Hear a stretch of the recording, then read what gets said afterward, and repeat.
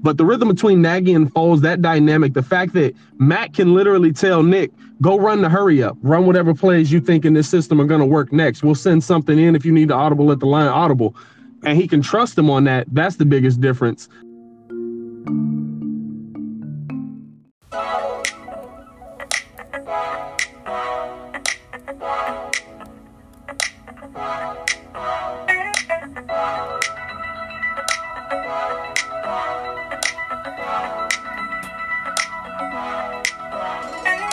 Opulent Inventory, our proud partners here on the show.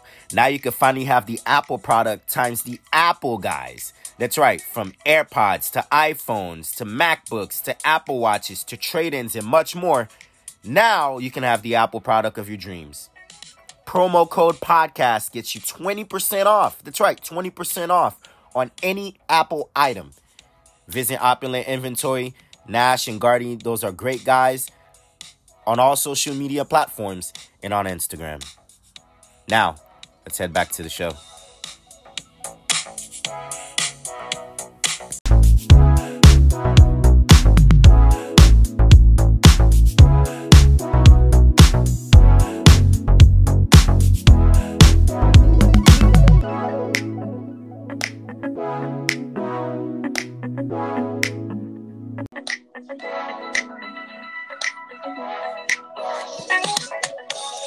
And we are back here on the Sebi Podcast Radio Show. Another gorgeous evening, or should I say morning, here in the Central Florida area. Myself and my ride partner, DMV guy, Michael Gray. What is going on? Nothing much, man. It's been a pretty good week. I actually got a chance to go back to the DMV this weekend, get a decompress, chill with family and vibe out and stuff like that. So all in all, everything's been pretty good. How about you, man? Yeah, everything is good. It's just been stressful. It's been a rough week. Not a lot of sleep deprived, but we're here, God willing. We're here. We're ready to go. And we can already tell daylight savings is up this upcoming Sunday. So you can already tell that it's only tough sledding from here. Oh, yeah, absolutely. It's weather changes, flu season's on the way. It's definitely that time of the year. No doubt there for sure. And it's time for us. This the season.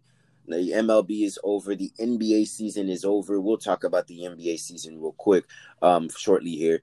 We're only down to the NFL season, Mike, and it's crazy to think that with a strange year that we've had thus far, we're trying to make it to the finish line and trying to finish all of the 2020 seasons for all American major sports.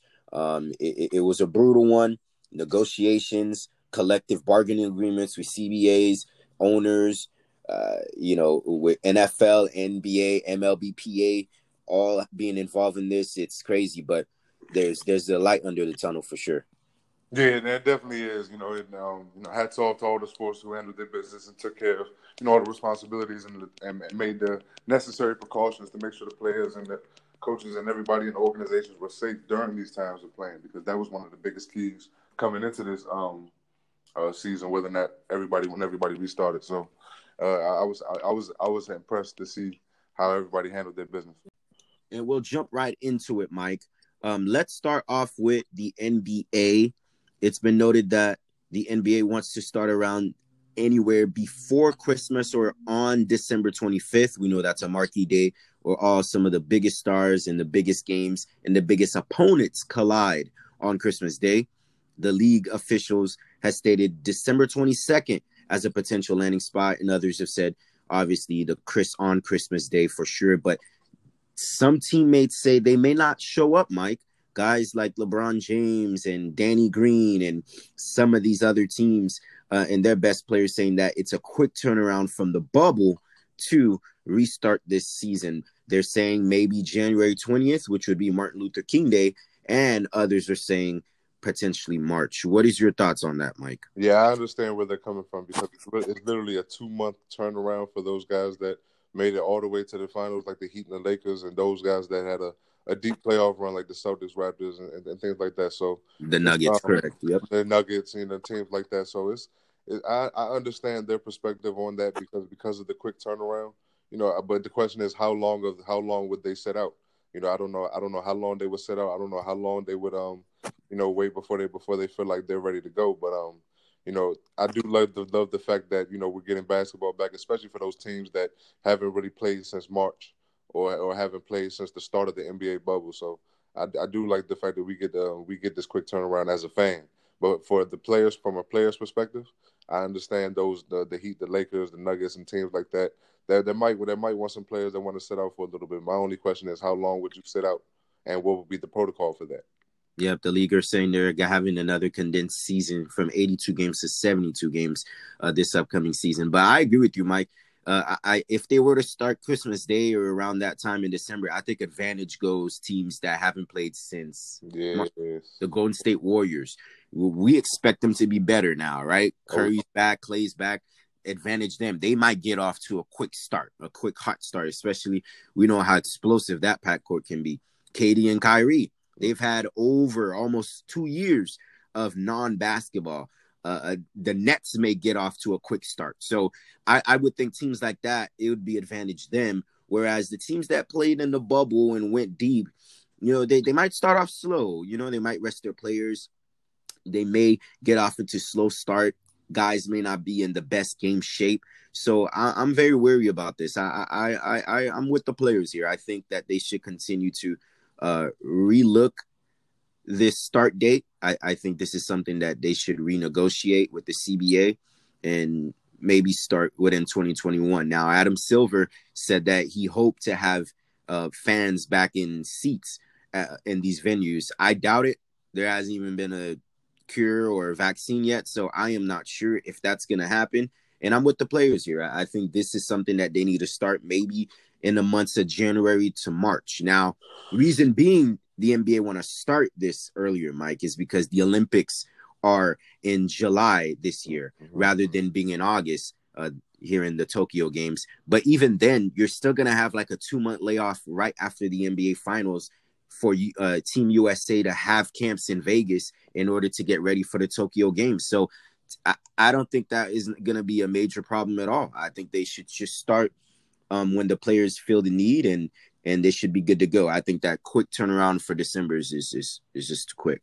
And it seems like the NBA is looking out more for their brand and themselves rather than the players in certain perspectives. Because if they would have continued to start it late, you could have seen a paradigm.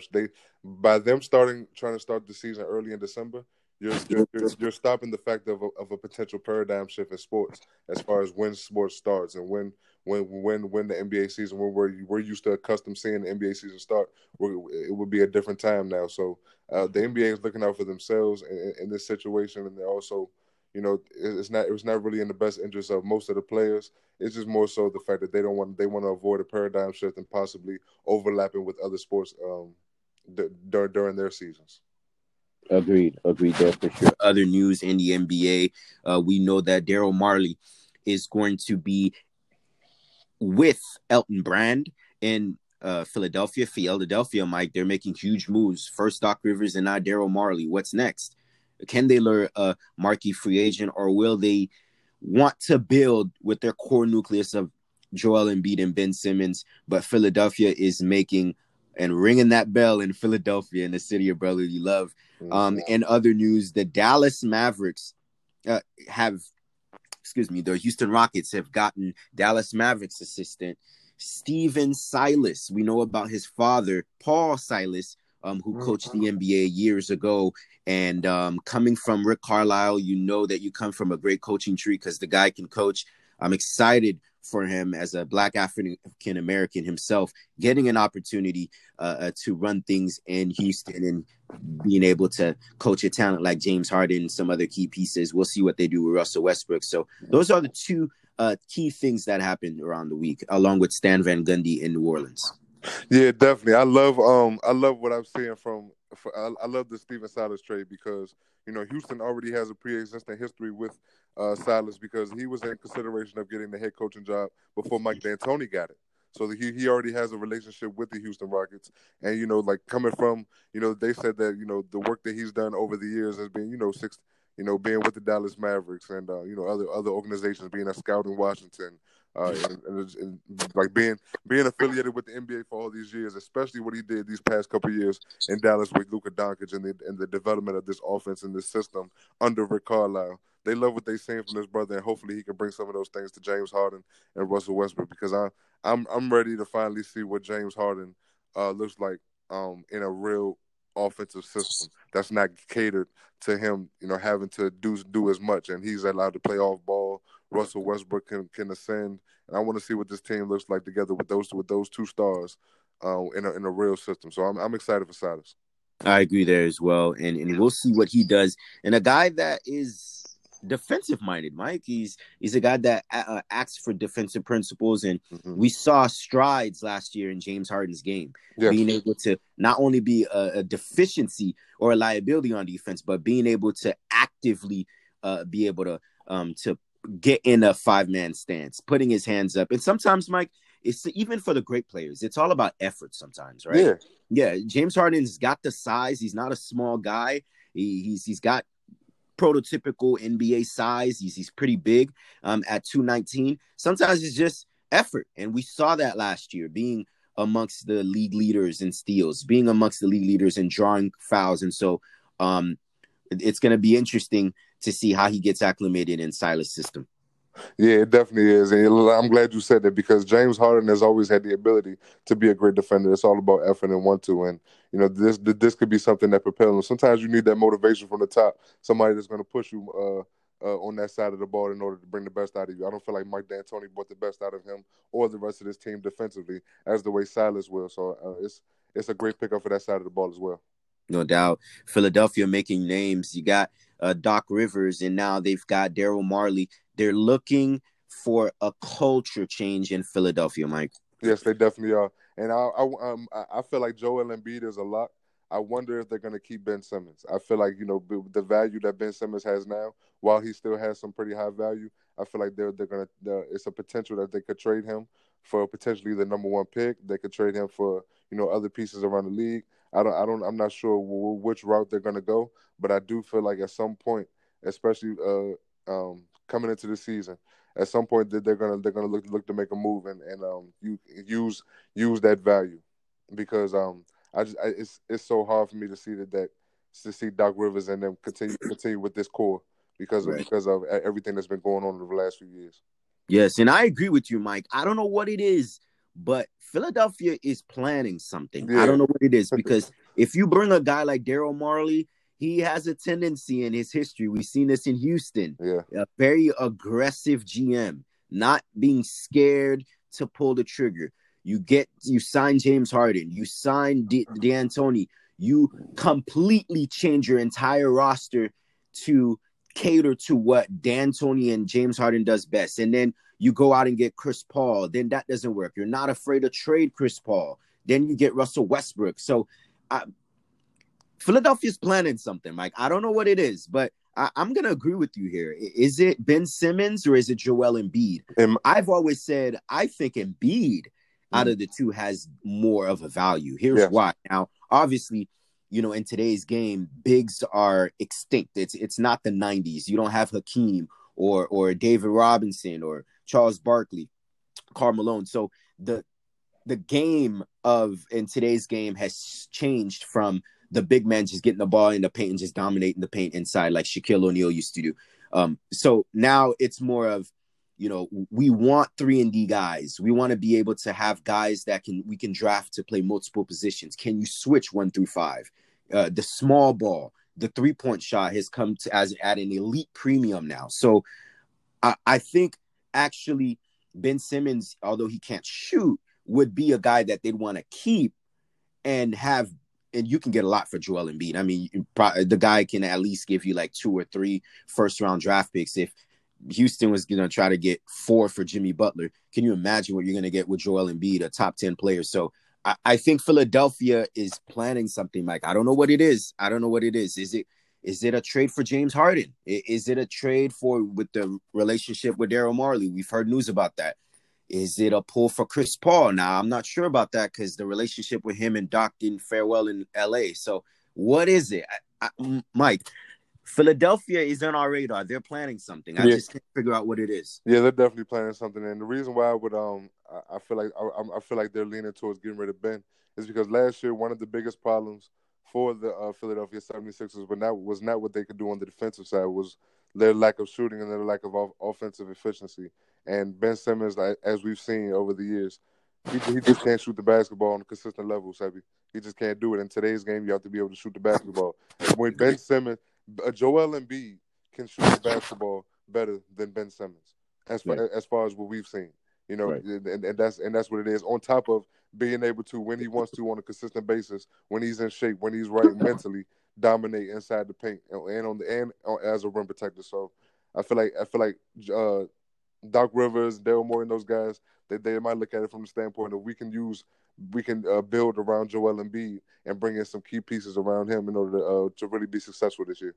And this year, Mike, I think this is it. This is the last straw for Philadelphia fans in this roster. I don't think they're gonna make a move yet. I think they want to see what they have on their roster. And this is kind of like a year where Ben Simmons has to prove it. If I'm Doc Rivers, I tell Ben Simmons, I know you're an elite defender. I know that you can get into the lane, you can dominate the paint, and you can get in the paint and create shots and three-point looks for others. Right. I don't want you to do nothing but shoot three-pointers in the offseason. And Joel Embiid, I would tell, if I were Doc Rivers, you are the best big since Shaquille O'Neal. I don't need you shooting threes out there, like Charles Barkley says. I need you to be in the paint and chicken dinner, and that is abusing smaller guys inside with your size, your strength, and your quickness, because he's very quick for a guy that's 70 as well. He need to be banging down on the post, Mike. And so if I'm Doc Rivers, those are the two things I'm telling Ben. If you need to be doing one thing, and that's shooting threes. If I see you doing anything else, you're running suicides. And for Joel, I need you down in that paint. Now, hey, if it's a pick and roll and they completely, miss assignment and you get a 3-point shot, that's fair enough. But we don't want you taking 5-6 threes. We need you down in that paint where that's where we're going to get most of our offense, because they have to double, and that creates jump shots for Richardson, for the Tobiases of the world. We'll see if they make a move for those guys as well. But I think this year is a make-it-or-prove-it year for Philadelphia, and then next year they'll evaluate and free agency what they want to do, because next year Kawhi Leonard can opt out. Giannis is a free agent. So they're brewing something in Philadelphia, Mike. Very good point. And like you say, along with the fact that, trying to figure out how they're going to build and run their 2 stars, or what they're going to do with their 2 stars, they have a few contracts on their team that are handicapping them right now, and they're just not getting the value from it. The Al Horford, Mike. Al Horford getting over $120 million over 5 years. You got Tobias Harris on a $170 million contract over 5 years. They're just not giving you that production, and they need it. I love Al Horford, but at this point in his career, I feel like he was overpaid, because in 5 years, he'll be close to 40, if not 40. So he's not going to give you that same production that he gave you in Atlanta, that he gave you in Boston. He's just not that guy anymore. And Tobias Harris is a good player, but is he $170 million worth giving? Is he giving you that return on investment that you paid for? It's a lot of questions in Philadelphia. As soon as they get out of these contracts and they can make some moves, they're definitely going to look forward to rebuilding and putting some key players around their 2 stars to make it happen. Exactly, there for sure. And right now, it's a lot of things down in the city of brotherly love. But from the city of brotherly love, Mike, we are going to go momentarily. Our next guest from Chicago, Pat the Designer is what they call him. The Sebi Podcast Radio Show, live inside the studios of WNSC.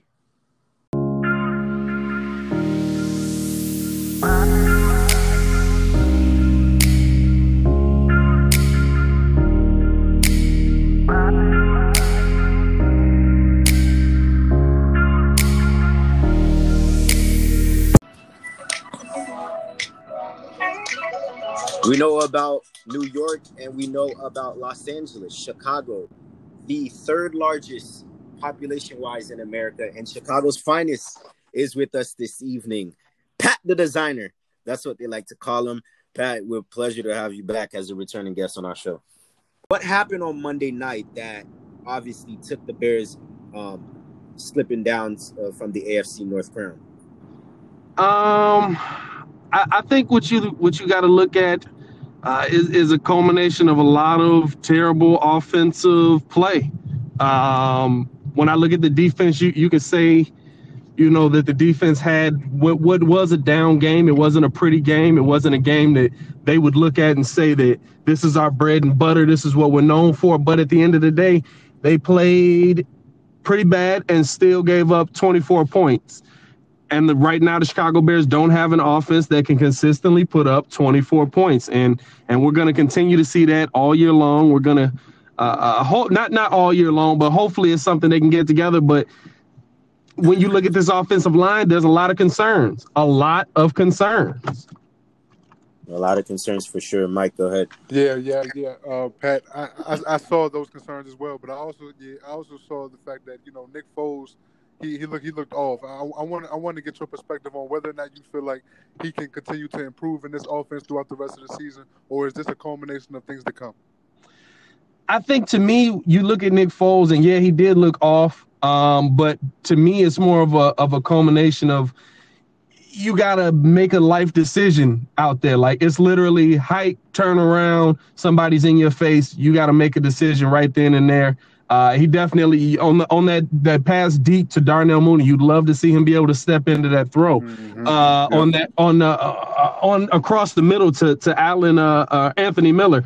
You'd like to see him be able to step into those throws. Those are the kind of throws that I think that we've seen when he gets protection, unfortunately versus a terrible Atlanta defense.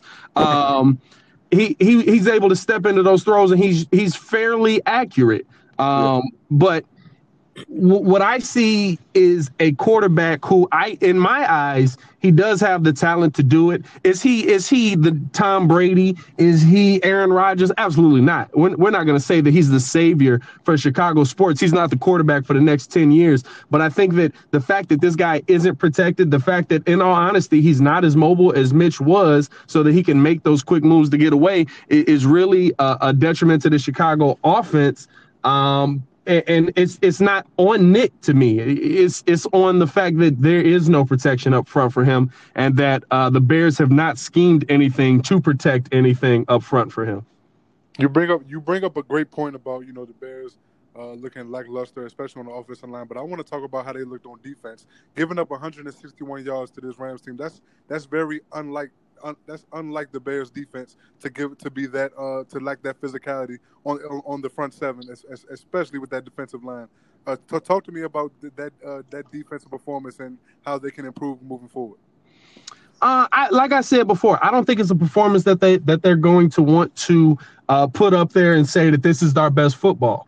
But at the end of the day, we've seen with this Bears defense all year. It's a very bend but don't break defense. The reason that they're the number one defense is in the red zone is because they've spent a lot of time in the red zone. They've just caused teams to kick field goals when they've gotten down there, and we saw somewhat of a repeat of that early on in that game. But I mean, you gotta do everything you can for your defense, and when your defense is out there giving it their all for 3-4 drives in a row, and they're getting a minute and a half to a 2-minute break. Great point. It's gonna cause issues at the end of the day, and you're gonna see. And like I said, a lackluster performance, 24 points. We should be able to put up 24 points in the NFL. It's a passing league. I agree. There's a lot of men up front. We got Akeem Hicks, and obviously the greatness of Khalil Mack and Eddie Jackson. And they even came out and said that they were pretty soft in this game. So I expect a bounce back game this week in New Orleans against the Saints, a battle of 5-2 teams moving on forward. But I want to ask you this, Pat. Do you indeed feel like the continuity between Matt Nagy and Nick Foles now, Nick Foles undoubtedly gives the Bears the best chance at quarterback to win football games? I think that I do because I saw 44 games of Mitchell Trubisky, and there were a lot of ups and downs. And at the end of it, he never really, to me, seemed to understand where his teammates were supposed to be. At the end of the day, we can say what we want about Nick Foles, and Nick Foles is not, like I said, he's not the greatest quarterback in the world, but the fact that he understands Nagy's system. We think about that rush, going back to that Darnell Mooney play. he instantly knew where the hot route was. And if he puts the ball there, even though I'm getting hit, even though somebody's rushing me, now granted, it goes a half a yard too long, he misses out on that. But he knows where his guys are, and he's trying to put them in positions to be successful. We saw in the game-winning drive in Atlanta when he literally tells Anthony Miller, look, I'm probably going to get hit on this. Go to the L. I'm just going to put the ball up somewhere. He's not able to see that. He just knows how the system works. And I think that's the biggest thing when we talk about the rhythm between Nagy and Foles. Now, it has to build up because they've never called plays with each other. But the rhythm between Nagy and Foles, that dynamic, the fact that Matt can literally tell Nick, go run the hurry up, run whatever plays you think in this system are going to work next. We'll send something in if you need to audible at the line, audible. And he can trust him on that. That's the biggest difference. And even though you got to look at it, it hasn't looked good since he's been in there starting these 4 games. But I think that dynamic gives Matt a lot more trust in the guy on the field than what we had before. Nice. Yeah, and he's a Super Bowl champion as well, Super Bowl MVP. Back in Super Bowl 52, Mike, go ahead. Yeah, Pat, talk to me about the buzz in Chicago now that Nick Foles is the quarterback, and the buzz surrounding this team as they sit right here at 5-2. What's the talk of the town? Do the fans really feel like this is a legitimate Super Bowl contender team? If you gauge the city right now, I would probably say 70-30 think that this is a 1-5 team and 5-2 skin. It is a very, very dark dynamic around the Chicago Bears, and for good reason. I mean, you look at this team, and in today's age, not having an offense of any kind will get you killed. Yeah, I think that honestly, the feeling would be completely different if the Bears were a mediocre offense. If they could put up 250 yards, 2 touchdowns on offense a game, because we've got a defense that holds teams to 19 points and is liable to get you a defensive touchdown if you give them the opportunities. right. Agreed there as well. From the Southside prodigy, from Kanye to the White Sox to yourself as a fan, we talk about the Bulls. We know the Bulls have a top 4 pick in this upcoming NBA draft. I've seen a lot of noise about some of the players they may got. A guy I like very well, Obi Toppin. I got a chance to see a lot of him in college. Other players like Denny Avdija, who blew out the Warriors in his first camp. The kid from FSU, Florida State, I can't remember his name as well.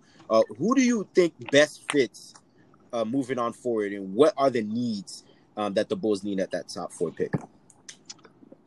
The need. I mean, we need a team, but when you look at this Bulls team, there's a lot of potential there. You can't deny that they have talented pieces, but you have to find out how to put them together. So at the top of this draft, you have to be looking for somebody who can put that together. I watched the tape on Obi Toppin. Obi Toppin is an offensive force. I mean, he's a problem, but Obi Toppin lacks a lot of desire defensively. And there's a lot of people saying, well, defense isn't as big in this NBA. Yeah, but you can't have no defenders. Even the Warriors have Clay. You know what I'm saying? So to me, there's somebody in this draft that I fell in love with the second I saw him. I would probably not take him at 4 if you can work out a deal for more assets. I would try to move back to get him. But what I saw out of Devin Vassell out of Florida was wild. This is a guy who shoots, and you look at his numbers, you look at a lot of the numbers in this draft, and it's, okay, they average 12 points a game. They average 14 points a game. But this is a kid who shot 40% from 3, 50% from the field. So he's somebody that, and on defense, he is a clamp. I know a lot of people looking at Isaac Okoro as a possible fit for the Bulls there because of his defensive prowess. I think if you can get the defense mixed with the offense, Devin Vassell is somebody you absolutely need to be looking at, especially if you can buy low on him. Now, based on the Warriors' workout, and Denny Avdija really looks like a good player as well. He looks like he's going to have some good game in this NBA. he looks like he might have good enough game that the Warriors might take him at 2. If that happens, the entire draft is going to be shifted because there's not a lot of people that would have thought he'd be going that high. So you got to watch out for things like that. You might see somebody like James Wiseman fall. You might see, and he's probably going to be the best big man in this draft. You know what I'm saying? So there's a lot of pieces that go into it. If I had my pick, I would get Devin Vassell and try to move back and see if you can find somebody else that's down there lower in the draft. But who knows with AK? You know, he is a man who can masterfully find something at the top of the draft, and then in the second round at the 48th pick, he can go get you the Joker. So you know, it's very different dynamic with him here. No doubt for sure. And even the LaMelo pick, we'll see if he falls maybe to 4 to the Bulls. Quickly, Mike, before you have to leave. Yeah, no doubt. Talk to me about the hiring of Billy Donovan as the head coach, because out of all the coaches that got hired so far this whole season, he's one of the more interesting picks to me. Talk to me about how you think Billy Donovan would do with this Chicago Bulls team. So I'm not gonna lie to you. When the talks first came out, I just knew the Bulls were gonna go get him. But I was like, don't go get Billy Donovan because he had superstars in OKC. He didn't win with them. He had superstar talent consistently in OKC, and he couldn't get out of the Western Conference Finals with them. But as I looked at the hire, as I broke down the hire, kind of looking deeper into it, I had to tell myself this is also the East. You don't have to face LeBron James anymore. You don't have to face Stephen Curry. You don't have to face Klay Thompson, James Harden, all of those names. So now you bring all that to the East, although you do have to face Kevin Durant now. But this is a team that you can, a young team, a thriving team, something that is kind of closer to what he does best. And so I think that this is a team that Billy Donovan is probably actually well suited for. And for once, I think it really shows the changing culture around the Chicago Bulls, because for once, Billy Donovan is I think that kind of what I was saying was that at the time, it really showed the changing culture for the Bulls, because with Billy Donovan at the time before Doc was released, he was the best hire. He was the number one coaching candidate because he had the experience dealing with NBA players already. He wasn't an assistant coach. He was able to reach a younger team at his time in OKC, and that's kind of what the Bulls have here. They have a younger team that's trying to develop, and so the fact that the Bulls even went out and looked at Billy Donovan, to me, really showed that no, we're not going to settle for an assistant coach. We're not going to settle for somebody who might be up and coming. We're going to change how we do things, because when you think about it, think about the Bulls coaching tree. Phil Jackson was an assistant coach. Vinny Del Negro was an assistant coach. Jim Boylan was an assistant coach. Tom Thibodeau was an assistant coach. Fred Hoiberg came from college. They've never hired the NBA established guy. I believe Doug Collins was an assistant. I might be wrong on that one. He might have had one stint before. But really, you think all the way back to then, they always went for the assistant coach or the college guy. You know what I'm saying? So the fact that they went and got an established NBA guy really shows that the culture around the United Center has definitely taken a shift. When you see guys like, because they do got some pieces, you guys like Kobe White, guys like Lauri Markkanen, we'll see if they're trying to make a move to maybe get something for him. When they have guys like that, when you bring a guy in like Billy Donovan, who's had success in the college game at Florida, who's had success even with subpar years in Oklahoma City, what do you think can he do mentoring these young players?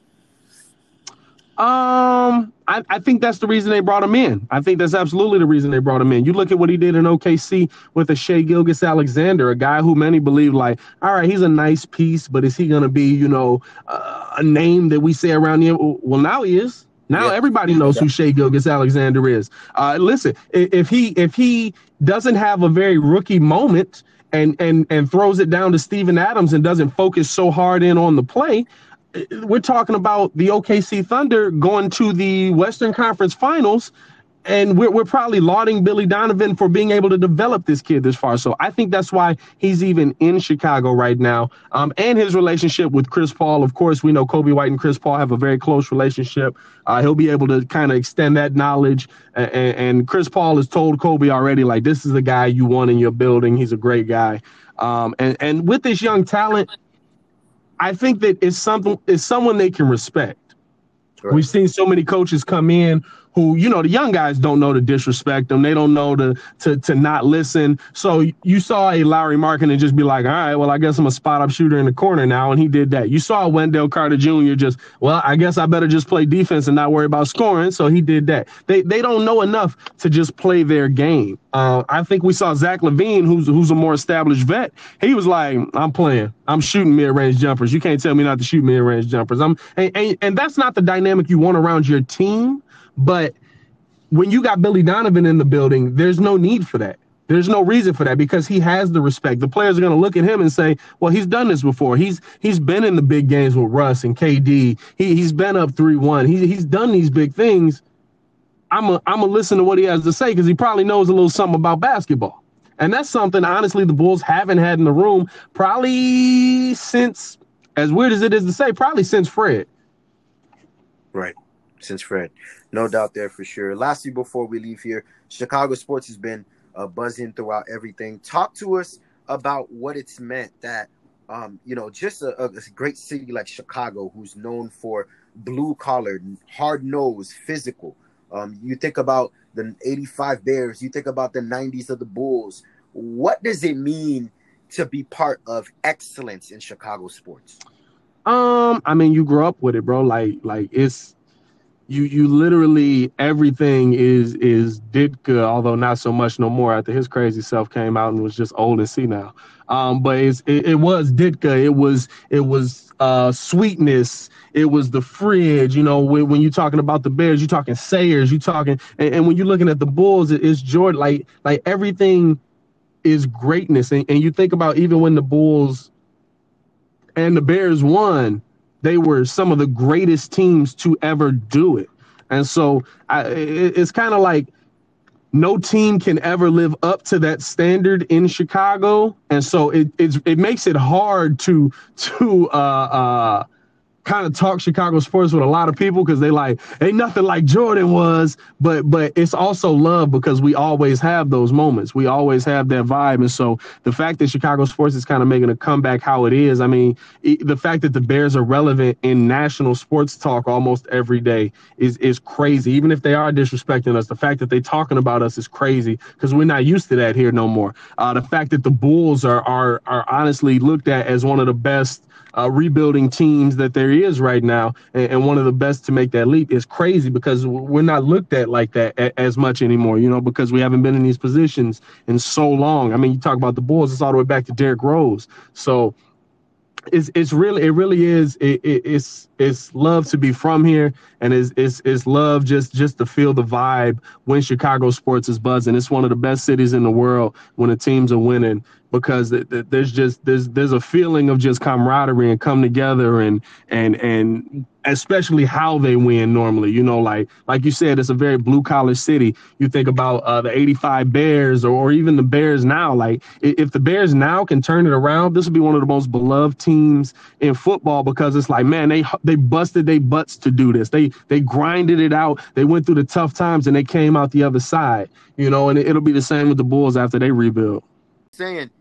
It's always a pleasure to have you back as a returning guest talking Chicago sports with us. I'm on all DSPs, all streaming platforms, the Windy City Breeze, and I'm on all social media at Pat the Designer, man. Follow me.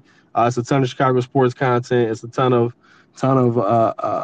entertaining content. It's really a lot of my social media is just me being goofy at this point. So y'all pull up for sure. Hey, the TikToks, man, I got to get back on them, bro. Like the LeBrons versus Jordans, it really wasn't even for other people to find funny. Like it was just because it made me laugh because the conversations are so goofy to me. It's a pleasure to have you on, man. Until next time. For sure. Peace.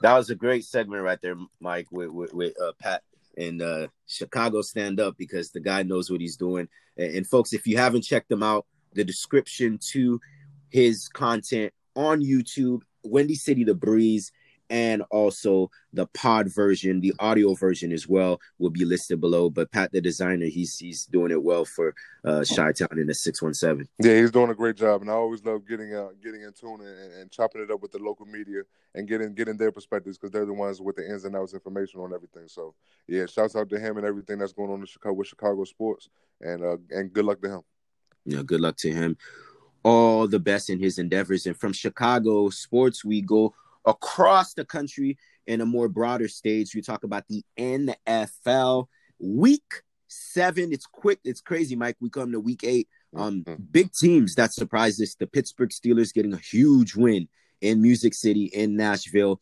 They really, really bounced on them early. Now, Ben Roethlisberger made some crucial mistakes late that could have cost them the game. But Steven Kostowski, they put themselves in position to win. He just misses, and no more unbeaten for the Tennessee Titans. But I think if you're a Titans fan, you played 3 games in 13 days, Mike. We know the COVID things that they had. They had to reshift, and their scheduling was crazy for the NFL. 3 games in 13-day span was tough for them. So I think they started off slow. I expected a sluggish start for them. That's why I thought this would be a low-scoring game. It didn't. And so I think even as a Titans fan, you were down 17, down 20 at one point, and being able to come down, you got to keep your heads held high. There's no moral victories in football, but I think Tennessee is set up for another deep postseason run. Yeah, there's no more victories in football, and the crazy part about it is they still had a chance and should have won this football game, even down 27-7. You know, the field, couple missed field goals here and there, a couple of plays that didn't go their way. Yeah, you're right. Getting off to those slow starts, it never helps, especially against a great team like the Steelers, who have been rolling all season long. You can't find yourself in a 20-point deficit against that team and expect to give yourself the best opportunity to come out on top. So they understood that, but in that second half, they came out firing. They came out firing. They did their thing. But hats off to the Pittsburgh Steelers, because right now they look like probably the most cohesive, the most disciplined team, and the most ready team coming into the season so far on all 3 levels of the ball. And I'm very impressed with what I'm seeing from the Pittsburgh Steelers. And even though they didn't perform as well on both sides of the ball in the second half of that game, they made enough plays and they did what they had to do to finish it off. And then they're the only undefeated team in the NFL right now because of it. Yeah, no doubt. Number 1 against the pass, Mike. Number 1 against the run, Mike. This defense, it's reverting back to those great Pittsburgh steel curtain defenses that we are accustomed to knowing with some of these great players that we have there for sure. But don't look out this weekend, we've got the 6-0 Steelers traveling to Charm City against the 5-1 Ravens. Ravens had 2 weeks to prepare. That may not only have AFC North implications, but also around the conference for seeding, right? So we'll see. That's a huge game earlier on, midway through the season. Other big games, we had Kyler Murray and Russell Wilson. I thought this was a game, Mike, where 2 MVP candidates, they could have solidified themselves, and that could have been their moment. You know, sometimes when you're debating at the end of the season who's the MVP, you go back to games like these when MVP candidates meet head to head, right? And in Arizona, Kyler Murray, he did his thing. Now, the defense didn't help in their end of the bargain, but what a show he put on, Mike. I mean, 427 total yards. I mean, he looks like you ever played Madden and the dude just like a human joystick? Like that is what Kyler Murray is. I don't know how you game plan for him. The guy is accurate. He can throw and he can get out the pocket. You got to be able to put a spy on him, but you can't just put any spy on him, right? That's the thing with Kyler and Lamar. You can put a spy on him, but if your spy isn't laterally quick enough to keep up with them, it's useless. And we saw that putting Bobby Wagner on him, that as great as Bobby Wagner is, and I think he's a first ballot Hall of Famer, Mike, he can't keep up right at this point of his career with the Kyler Murray. And DeAndre Hopkins got cooking. And also the legend Larry Fitzgerald as well. But I got to give credit to this defense, Mike. They've got some playmakers. They've got Patrick Peterson, Budda Baker. We spoke about him, how great he is last year. And also guys like an 8th overall pick, my guy Simons from Clemson, Mm. and so make it a crucial That was a pick. high IQ play, Sabby. Crucial pick there. But on the other side, Russell Wilson didn't disappoint as well. 388, 4 TDs through the air, 3 of them to Tyler Lockett, who put on a show. But those 3 crucial turnovers, that was an unlike, Russell Wilson performance. He hasn't thrown 3 interceptions since 2017, Mike, almost a 3-year span. So I think that, the Seahawks, they know that Arizona and also the 49ers are on their tails in what I think is the best division in football. And so the need for them to get Carlos Dunlap was huge. And we're seeing why they can't manufacture any type of pass rush, Mike. But I don't think these 2 candidates disappointed, Mike. I just think that at the end, those 3 key turnovers was the difference. Yeah, they definitely were the difference, and they were key, because, Russell Wilson, he had an outstanding performance in the first half, putting up 27 points and having like 273, almost 300 yards passing in the first half alone. It looked like, from the standpoint of, they're about to put up potentially 50 points and put this game on ice before it even gets started. And it's not even going to be close. But I'm going to tell you this about this Arizona team, Sebi. I came into this season saying this team has the potential to be a big-time juggernaut. They have a chance to be one of the best offenses that we've seen in a long time. And when I watch this Arizona team, I truly feel the only people that can stop this offense is themselves.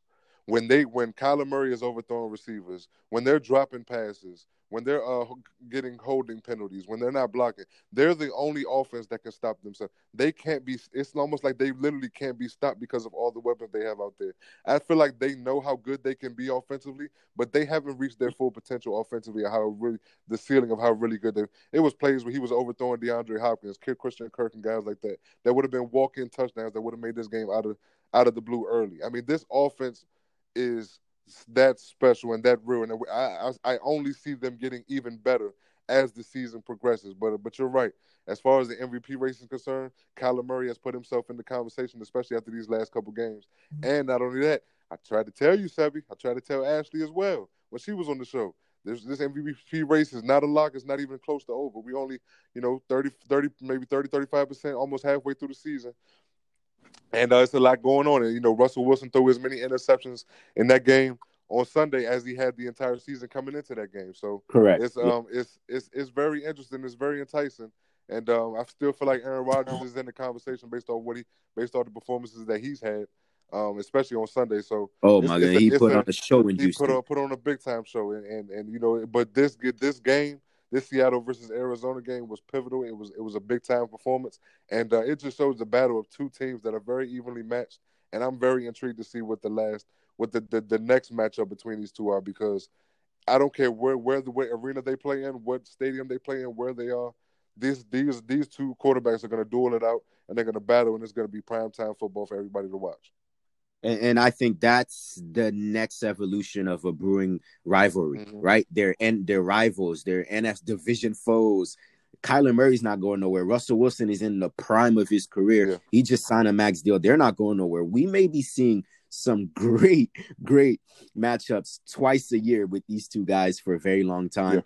Yeah. And I also think about that with Lamar and Ben Roethlisberger. I think that Ravens and Steelers rivalry may be reuniting yet again, Mike. But the highlight of the night, DK Metcalf, the guy's not human, man. The play where, and we have to lament, Budda Baker is excellent, man. There's nothing this guy can't do, and we spoke about him last week. Right.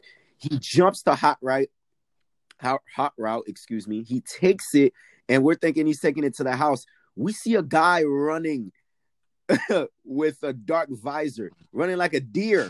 We look up, it's number 14. It's DK. Yeah. It's DK. He's hunting them down. And you know what's crazy? Jamal Adams a few weeks ago said that he is the modern day Megatron. He may not be lying, Mike. No, for real. I see it. I see the potential. And on that play, it was crucial because, you saw that 40 speed. You saw that track speed along with, the combination of his size and ability. You saw how he can get down the field at will. Whenever he wants to, and it was special, man. It was watching that play. That's all out effort. And what made it even more special was the fact that Seattle held Arizona from scoring on 4th down on that drive. So not only did that drive, stop 3 points, it stopped any points. They didn't score any points on that drive, and it was a crucial play. And that's one of those plays that, young AAU coaches coming up, high school coaches, college coaches are going to be showing in the film room, like, this is the type of effort that you need to be a champion and to win ball games and to maximize your potential, because that right there was all out effort, all out hustle. There was nothing. There was no X's and O's involved in that. That was just all out 1-2. I'm going to stop him from scoring a touchdown before he gets it. So I love that play from DK. And DK, you're right. He can be the modern day Megatron. He can be the modern day TO. That's how special this brother is. So the sky's the limit for him. And as long as he stays with Russell Wilson, I see this being a dynamic duo for years to come. Dynamic duo for years to come. And this is why I want to piggyback on what you said there, Mike. As AAU coaches and as collegiate coaches, you tell your receivers to do that because why? Because the result may end up not 7, but 3. In this instance, it ended up 0 because it was fourth. They stopped them on 4 downs in the red zone. So you do that to give your defense and to give yourself an opportunity for them not to score easy points. Speaking of MVP candidates, Russell Wilson, 22 touchdowns.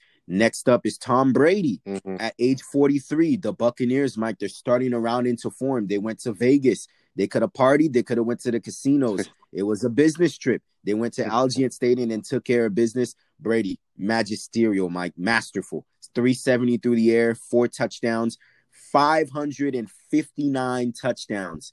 The most in NFL history by any quarterback. That surpasses Peyton, Drew Brees, Favre, Rodgers, Marino, you name it, Elway. Brady, 559 through the air throughout his career. He put on a show, Mike, and all of a sudden now, regardless of whatever you want to say about Antonio Brown, you put some respect on his name. The guy is only 30, entering the prime of his years as well. He wants to continue his Hall of Fame career. Right. They happen to be having him this week, Mike. Oh, yeah. They do. They do. They do. He had to sit out that 1 week because of, the COVID protocol and everything. But, and not only that, he was on the suspension. So, but definitely, and man, you're right. It seems like this is almost unfair, Sebi. I mean, it's unfair, it's really Mike. unfair because you have this team rounding into form at the right time, and then on top of that, you add one of the top 2 or 3 receivers in the league when he's healthy and on the field. Is that crazy? And not only are they rounding into form, but I feel like that was actually a great football game for 3 quarters. Oakland, not Oakland, Vegas and Tampa Bay were going back and forth. Derek Carr was dueling with Brady, and then Brady just unleashed. They just unleashed in the fourth quarter with 21 unanswered points to blow the game open. So it was a special performance. You see how good this defense has been playing, that they're rounding into form. But on top of that, the offense is clicking on all cylinders. And now you add an Antonio Brown to the mix. Man, oh man, this offense is going to be even harder to stop. And you're taking years off of Brady as you add these weapons. If he can continue to have these weapons, Sebi, maybe I was wrong. Maybe he can play until he's 45 years old. maybe I was wrong. Maybe, Mike, he may justify Father Time. I have to fall on my sword because I was one of the people that came into the season and said, I don't believe this Tampa Bay team is going to be that good. I don't believe they're going to make the playoffs.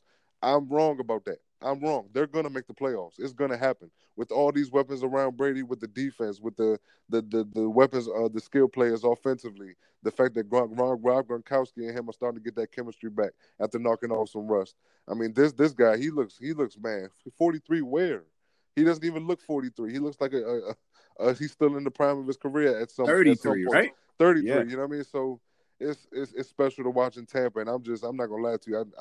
I'm just instead of doubting it, I'm just ready to embrace and enjoy greatness because we don't know how long we're going to see Tom Brady anymore. And what we're seeing in Tampa Bay right now is just pure greatness, pure IQ, pure mental toughness, pure work ethic. And I'm enjoying it right now. I'm enjoying what I'm seeing in Tampa Bay.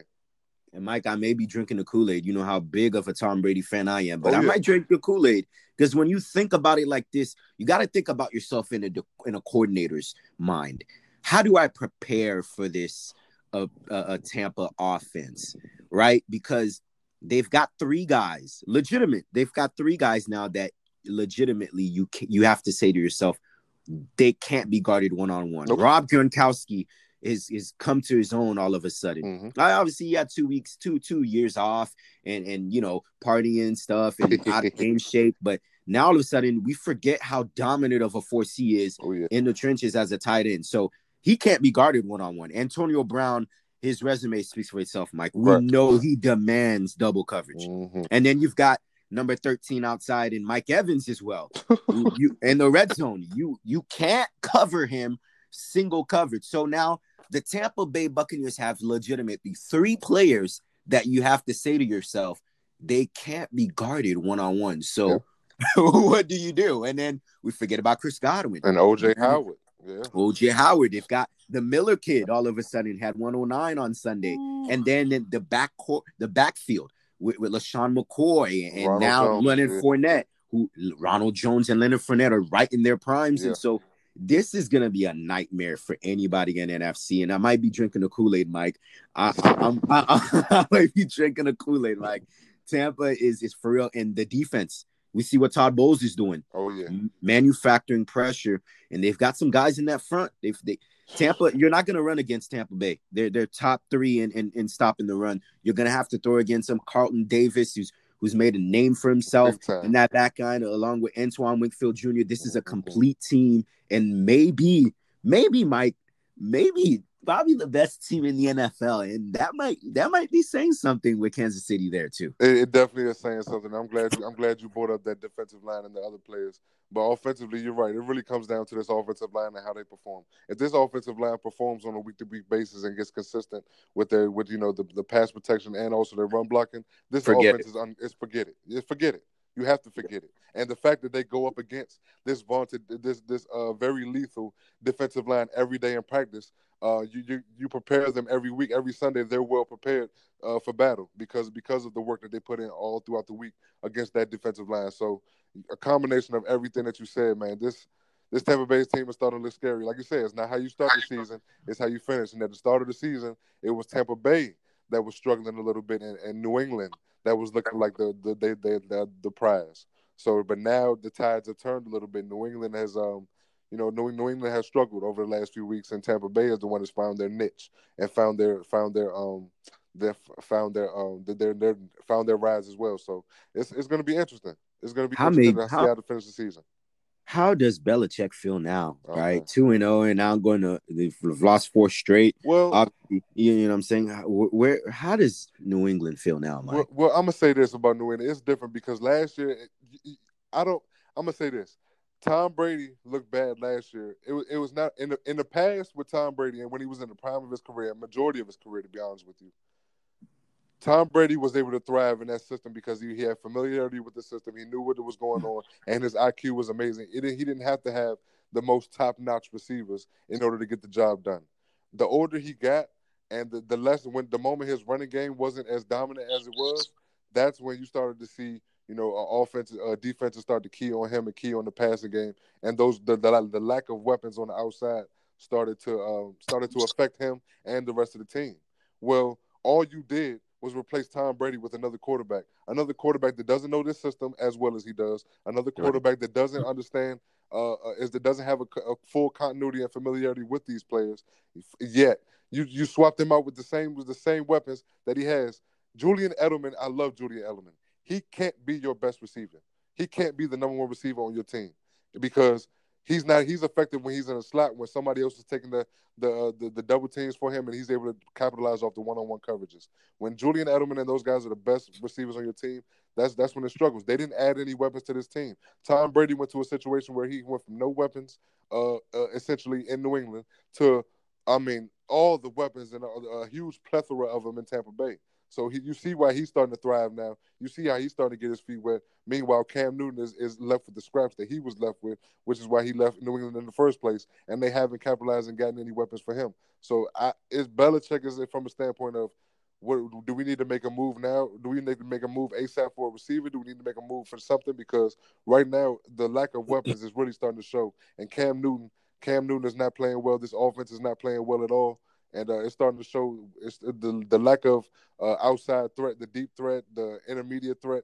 those lack of weapons are really starting to show for this New England team, and it's catching up to not only the offense but the defense as well, because the offense is not sustaining drives and the defense is getting worn down by the third quarter. And there's a solution for this, Mike. There's two options. You call out the Browns. They're looking to shop in Odell Beckham Jr. Yeah. We know Odell Beckham Jr. off the field has a relationship with Cam Newton. Yeah. You try to make a trade for 13. That's an option A. Option B, if you can't find any suitors, you're going to have to give up your all-pro reigning defensive player of the year in Stephon Gilmore because he has value. You got to try to get something for him, maybe a couple first-round or second-round draft picks. You use that as bait, and you try to get yourself somebody. But there's two options to this, and you got to give Cam Newton somebody to throw. Right? You Julian can't be your best player. A lot of question marks for Bill Belichick to kind of figure out. I want to talk about Baker versus Burrow, right? Quickly now, all four teams in the AFC North have competent quarterbacks now. Yes. Right? Yes. The fourth straight week, Burrow has thrown for 300 yards. We thought that Cincinnati was setting themselves up to win the game. You picked them to win last week. Yes. But Baker Mayfield, boy, did he get hot in that second half. They struggled first half, but Mike, he went 22 of 25 in that second half alone, 18 in a row at one point, 18 straight completions, and he gets it to Donald Peoples-Jones out of Michigan. People forgot about him, right? People really forgot about him, but the Browns, what can Brown do for you?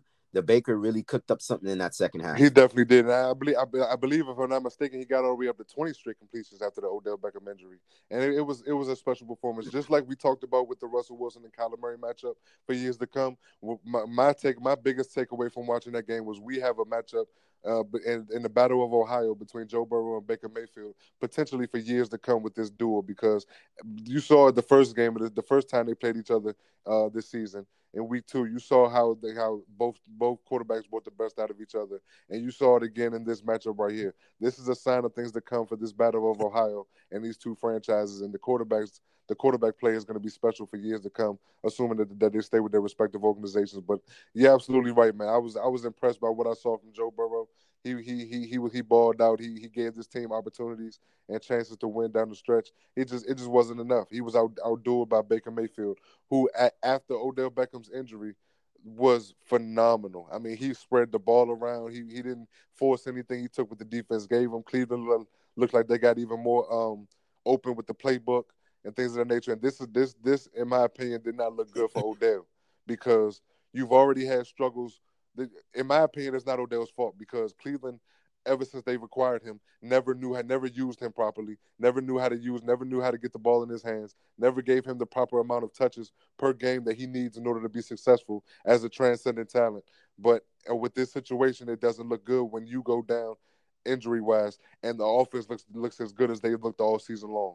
I mean, Baker looked real good. If they can continue to look this well throughout the rest of the season, then it's almost a foregone conclusion that they're going to get rid of Odell Beckham Jr. at some point in this season, whether trade or whatever the case may be.